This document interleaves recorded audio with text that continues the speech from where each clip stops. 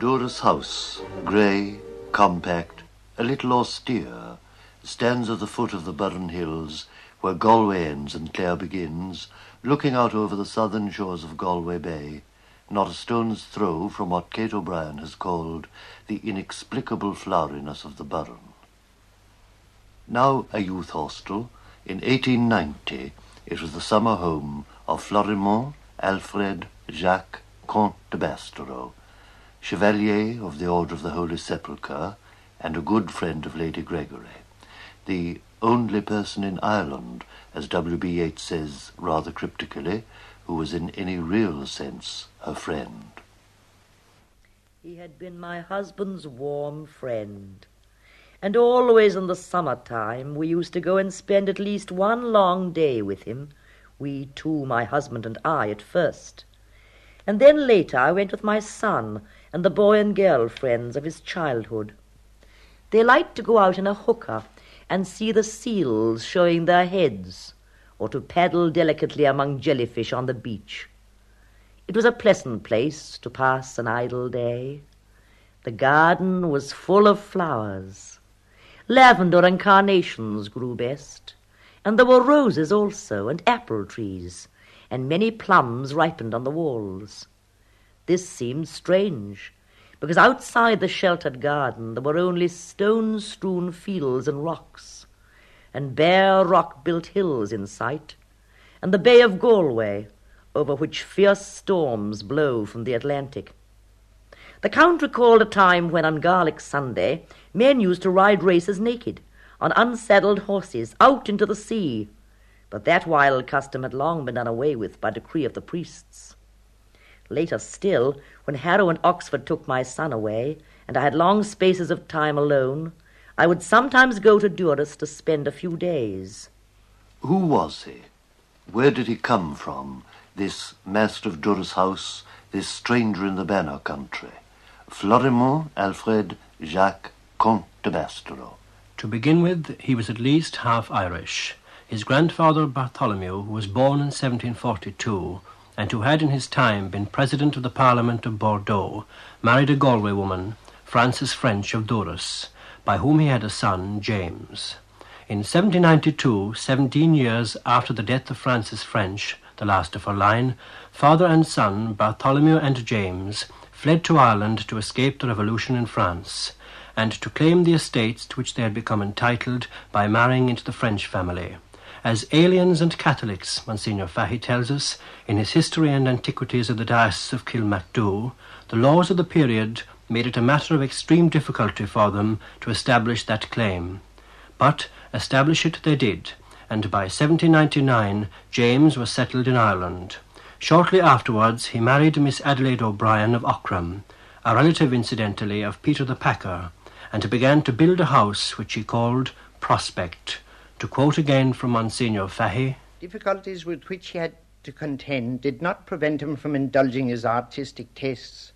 The residence which he erected, and the plantations with which he clothed the undulations of the surrounding parks, must have reminded him a little of picturesque France.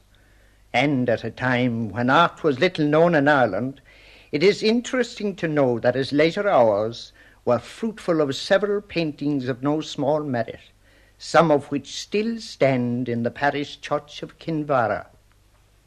In 1836, James and his wife had a son who was born in Paris on the 15th of September and christened Florimond Alfred Jacques. James clearly was not a good manager, and before his death much of the land he had inherited had been sold in an attempt to meet his debts. Many years later, his son Florimond, now living in the much smaller house at Durrus, spoke to Yeats and Lady Gregory of these days of his childhood in Ireland. He drove us through what had once been park, showed us where the walls had stood, what had been gardens, an aviary in the midst of it, where the avenue had wound, where upon that avenue he, a boy in his teens, and his father's men servants had thrown a barricade across it and stood with guns in their hands. His father had died in debt, and at that time a creditor could seize a body and prevent its burial until paid. The creditor arrived, but at the sight of armed men, fled.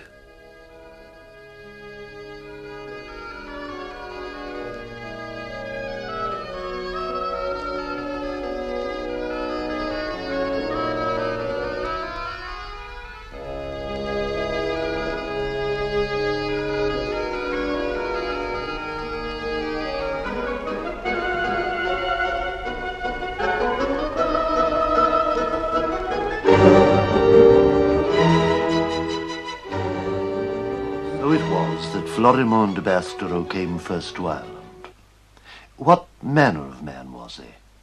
According to Yeats, he was a Catholic, an old man crippled by the sins of his youth, much devoted to his prayers, but an accomplished man of the world. Kate O'Brien describes him as a committed pagan and worldling, with finicking, fastidious ideas in regard to race and place. He wrote the biographical note attached to Gobineau's celebrated book, Essai sur l'inégalité des races humaines.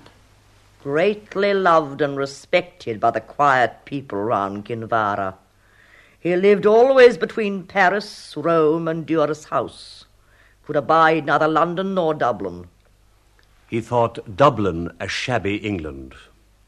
Arthur Symonds, who knew him in Rome, speaks of him as a strange, attractive figure, a traveller, a student of race, a student of history, with his courtly violence, his resolute pieties, his humorous prejudices, softening the rigour of a singular spiritual equanimity, reticent, self-absorbed, and yet of gracious and affectionate temperament. For Lady Gregory, he was a friend not easily forgotten. I know there is many a prayer still said on the roads between Kinvara and Burren, and Carnroe and Ballandareen, for him who was never without a bag of money to give in charity, and always had a heart for the poor. Even today, more than 60 years after his death, there are still men and women living near Durrus who remember Florimond de Bestereaux, and the man whose memory goes furthest back is Michael Quinn, now in his 90s. He recalls for us how, when Florimond was still a schoolboy, his father, James de Bestereaux, called all his tenants together one Sunday after Mass. He gave order to the tenants, and he wanted a young lad at the same age to bring him down after Mass till they pick one out of the crowd that they'd bring to France to send him to college along with the son. So it was my uncle, my father's brother, they picked him as the one age with him, John Quinn. They brought him to France and sent him to college along with the son. And he was educated, and when he used to bring him out here over the 2 months of summer always. And when he was a certain age, he appointed him an agent here. And had the run of the house, the big house, while they'd be gone, and they had a lot of land. He had a lot of land too, you know.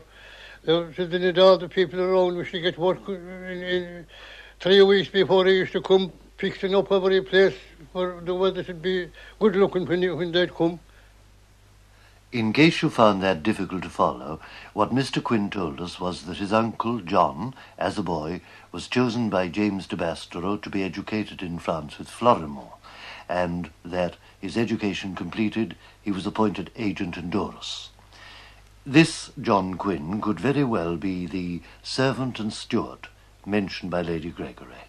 Monsieur Paul Bourget came more than once to stay in this Burren district, upon which he bestowed a witty name, Le Royaume de Pierre. It was to Monsieur Bourget, on his way to the modest little house and small estate at Durrus, that the Count's old steward and servant introduced the Atlantic, when on the road from the railway station at Gort, its waters first come in sight. Voilà la mer qui baigne l'Amérique et les terres de Monsieur le Comte. Another man still living in Durrus who knew the Count was John Glynn. The first time I got to know him, he was able to walk with a stick. He was a big, heavy man, middling old, real good-looking too, mind you. An impressive Grey, man. yes. I suppose because you were a boy and very young, he probably looked a much older man to you than he was. Oh, he did, of course. Yes. And of course you still know young fellows what interest had on. Yes. Was he a pleasant man? Very pleasant. He used to have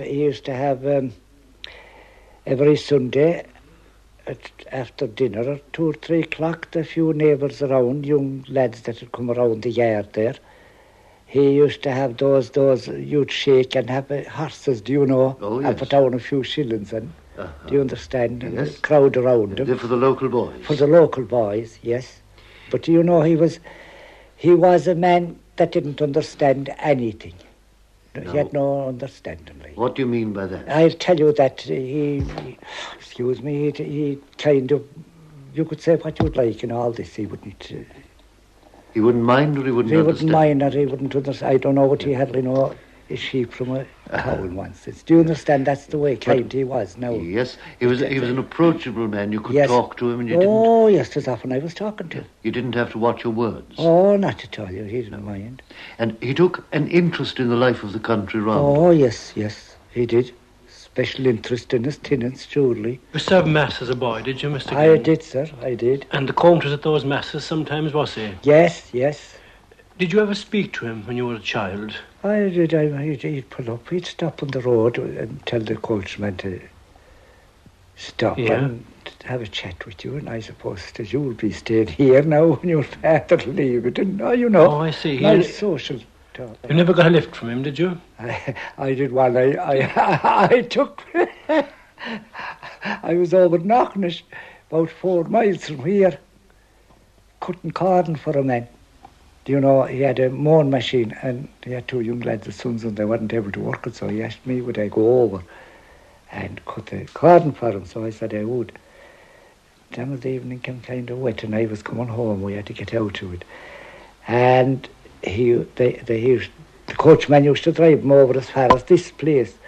So the coachman was turning around just like that. You sit on the horses and he beckoned at me and I sat up on the axle behind. I'd like him as far as the crossroad above. So you got a lift from the I Count. got a lift from the That's the lift I got now. Dennis Hines was 8 years of age when he first met the Count. As he remembers him, he looked a fine tall man in side whiskers, black, but he was very, very lame, disfigured. Not disfigured, but his bones. How did that happen? Have you any idea? Yes. He went away foreign. Himself and some of the Blakes of Clare, 2 young lads. And I suppose with the gross misconduct or whatever they had, that he got that disease. And signs was on Count Blake that was here in Clare, he never came to see him at all. They never was good friends. And then he lost a terrible lot of money. Then out foreign, he went to America and he went in every place trying to cure himself. It was no good. So then he was an invalid. And he used to come home from August till September here beyond in this house. And he'd have to have a small car for carrying him out in the garden or out in the road, and then he'd have a carriage and 2 horses for bringing him to Mass. And they'd have to carry him off of the big carriage into the chapel. He wasn't able to walk. My father always used to bring him boating. There was 11 boats in the village that time, but he was a great friend of my father's. And he used to always bring him boating once or twice, 3 times maybe for the term he'd be in it, between August and September. And he'd have the Goffs of Lochcooter, and he'd have the Grookeries, and he'd have Mr. Martin, and he'd have those big shots along at him. Oh, he was a magistrate as well. He used to sit on the bench in Kimara. He only sat once. I heard them saying, but anyways, whatever he did, he made a mistake. He gave 5 or 6 months to one person. He was very sorry and he didn't sit on that for. Mr. and Mrs. Sullivan both worked for the Count, and Mrs. Sullivan has vivid memories of the house as it was when Florimond lived there. It was beautiful. Beautiful. Beautiful. We were small at the time. We'd give anything but to go as far as the gate to look in. And looking back at it now, what impressed you most about the house when you were small? Oh, it was beautiful. Everything and anything was in it, and everything shining, clean, up to date, right. It was lovely. Who did his cooking for him? He had a butler. Oh, the butler cooked? Yes. And the girls then lived it too, yes. Did you know the Count de Bestereaux yourself, Mr. Sullivan? Well, I knew him by eyesight, but I had no any conversation with him. I did. Was the Count a good man to work for? Huh? Was the Count a good man A very to work good man, for? very charitable man he was. He was good while he was alive and indeed after his death. Oh, he was, yes, But he was. While he was alive, did he get on well with the people around him? With, He did. With the children, for example? He did faith with the children and the old people. And every summer he'd come home, all the old people, all the old people that owned the land and the tenants, they used to go to him and he used to give them money. And he used to have a private talk with all of them.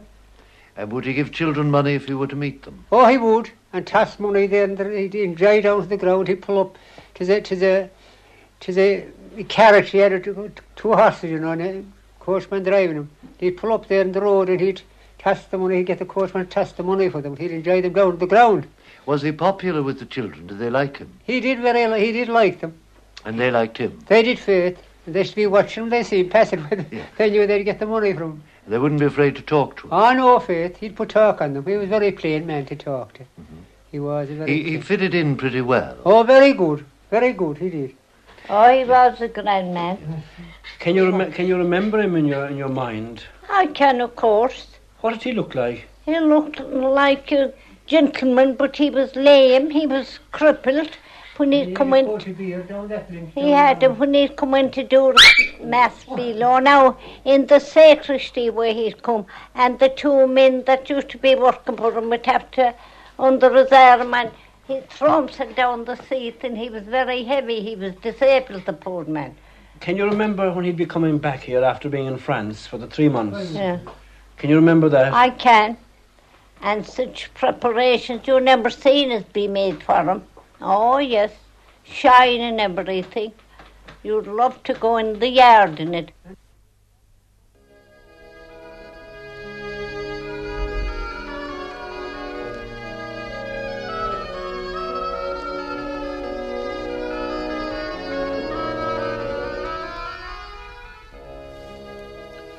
After the original broadcast of this programme, we had a letter from Miss M.C. Kilkelly of Athlone, who pointed out very pleasantly that there are many collateral descendants of the Count de Bestereaux still in Ireland, and that they are, for the most part, members of the Kilkelly family. This information came as a considerable surprise. Clearly, further research was needed. This we undertook, but the facts are hard to come by, and what we have been able to discover amounts to very little. Nevertheless, it is worth recording. It appears, then, that Florimond de Bestereaux was not, as we had supposed, an only child. He must have had at least one brother or sister, for he had also a niece, and this niece married Fergus Kilkelly, who was born in Kinvara about 1874. From this marriage come the many Kilkelly descendants. Some documentary evidence of this connection exists in a letter written by Miss Mary Patrick Kilkelly to Mrs. Marion Kilkelly Moss in 1916. In the course of this letter, Miss Kilkelly says, "When I was a girl, my father received a book of travels written by a young French nobleman, Vicomte de Bestereaux, on the fly-leaf of which he had written, 'To my kinsman, Patrick Kilkelly, from the author.' As I had to translate it, I remember it well. But that happened when I was about 13, and is therefore ancient history now." In addition to this, there is another interesting association. Mrs. Celia Lynch, who represents Dublin South Central in the Dáil, was born in Durrus House, which her grandfather John Quinn bought on the death of Florimond de Bestereaux. This was the John Quinn mentioned a few moments ago by Michael Quinn, he who was chosen to be a companion to Florimond and educated with him. In his 40s he married and settled in Galway as Florimond's agent, and his first son was named Florimond after the Count who was his godfather. The name Florimond is still in fact in use in the Quinn family and is borne by one of Mrs. Lynch's brothers. Such was the Count de Bestereaux, such his house at Durrus, and it was in this house, Yeats tells us, that Lady Gregory and I talked over my project of an Irish theatre looking out upon the lawn. watching a large flock of ducks that was always gathered for his arrival from Paris. And that would be a very small flock, if indeed it were a flock at all, when he set out for Rome in the autumn. Lady Gregory herself gives an extended account of this historic afternoon. On one of those days in Durrus in 1898, Mr. Edward Martin, my neighbour, came to see the Count, bringing with him Mr. Yates, whom I did not then know very well, though I cared for his work very much, and had already through his directions been gathering folklore. They had lunch with us, but it was a wet day and we couldn't go out. After a while I thought the Count wanted to talk to Mr. Martin alone, so I took Mr. Yates to the office where the steward used to come to talk, less about business, I think, than about the land war or the state of the country, or last year's deaths and marriages from Kinvara to the headland of Aughanish. We sat there through that wet afternoon, and though I had never been at all interested in theatres, our talk turned on plays. Mr. Martin had written two, The Heather Field and Maeve. They had been offered to London managers, and now he thought of trying to have them produced in Germany, where there seemed to be more room for new drama than in England. I said it was a pity we had no Irish theatre where such plays could be given. Mr. Yates said that had always been a dream of his, but he had of late thought it an impossible one, for it could not at first pay its way, and there was no money to be found for such a thing in Ireland. We went on talking about it, and things seemed to grow possible as we talked, and before the end of the afternoon we had made our plan. We said we would collect money, or rather ask to have a certain sum of money guaranteed. We would then take a Dublin theatre and give a performance of Mr. Martin's Heatherfield and one of Mr. Yates's own plays, The Countess Kathleen. I offered the first guarantee of £25. And so, in the words of Yates, under the friendly eyes of Florimond Alfred Jacques, Comte de Bestereaux, Chevalier of the Order of the Holy Sepulchre, the Irish National Theatre, though not under that name, was born. 6 years later, on the 15th of September 1904, death came for the Count at Durrus, and his death was not without an element of drama. He went out this day out in the orchard after his dinner, and when they went out he was speechless, so he died from that till 6 o'clock. And he was in the day of his funeral anyways. There was 2 horses belonging to a Galway man. He was Undertaker Curran. No, 4 horses. And when the coffin was put, they had to make 2 coffins. A laid coffin and another, no coffin. And the coffin was busted. And they put him into the hearse. And it was an odd one that was able to do it, but they got paid for it. So the 4 horses broke the harness, trying to move it, and they wouldn't move it since only for one parish priest that was in Kinvara, Father Tom Burke, and he went over and he said whatever he said, and the horses went away. And he was buried, so his will was read in a couple of days' time, and he left £5 to the poor of the parish, everyone.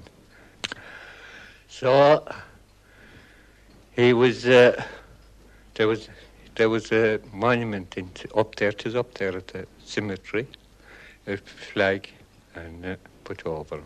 So that was the last. Not quite.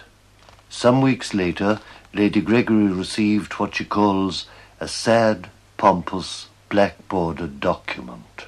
Signed by those who have l'honneur de vous faire part de la perte douloureuse qu'ils viennent d'éprouver en la personne de Florimond d'Alfred Jacques, Comte de Bestereaux, Chevalier de l'Ordre de Saint-Sépulcre, leur cousin germain et cousin, who died at Durrus, Ireland, September the 15th, 1904.